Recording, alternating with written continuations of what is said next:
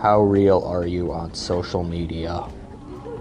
I think I'm real to an extent. Like, I do post what I think, but sometimes I choose to not post like controversial topics because I feel like people will not, they're not going to be open to like seeing what I have to say or like what I believe in. So I try to keep it to a minimum.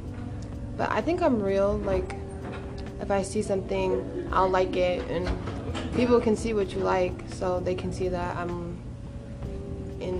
like, they can see what I like. So I guess I'm real to a certain extent because I don't want people to feel like I'm trying to either force my beliefs on them or feel like they don't, because they don't agree with what I think, I don't want them to feel like bad for not agreeing.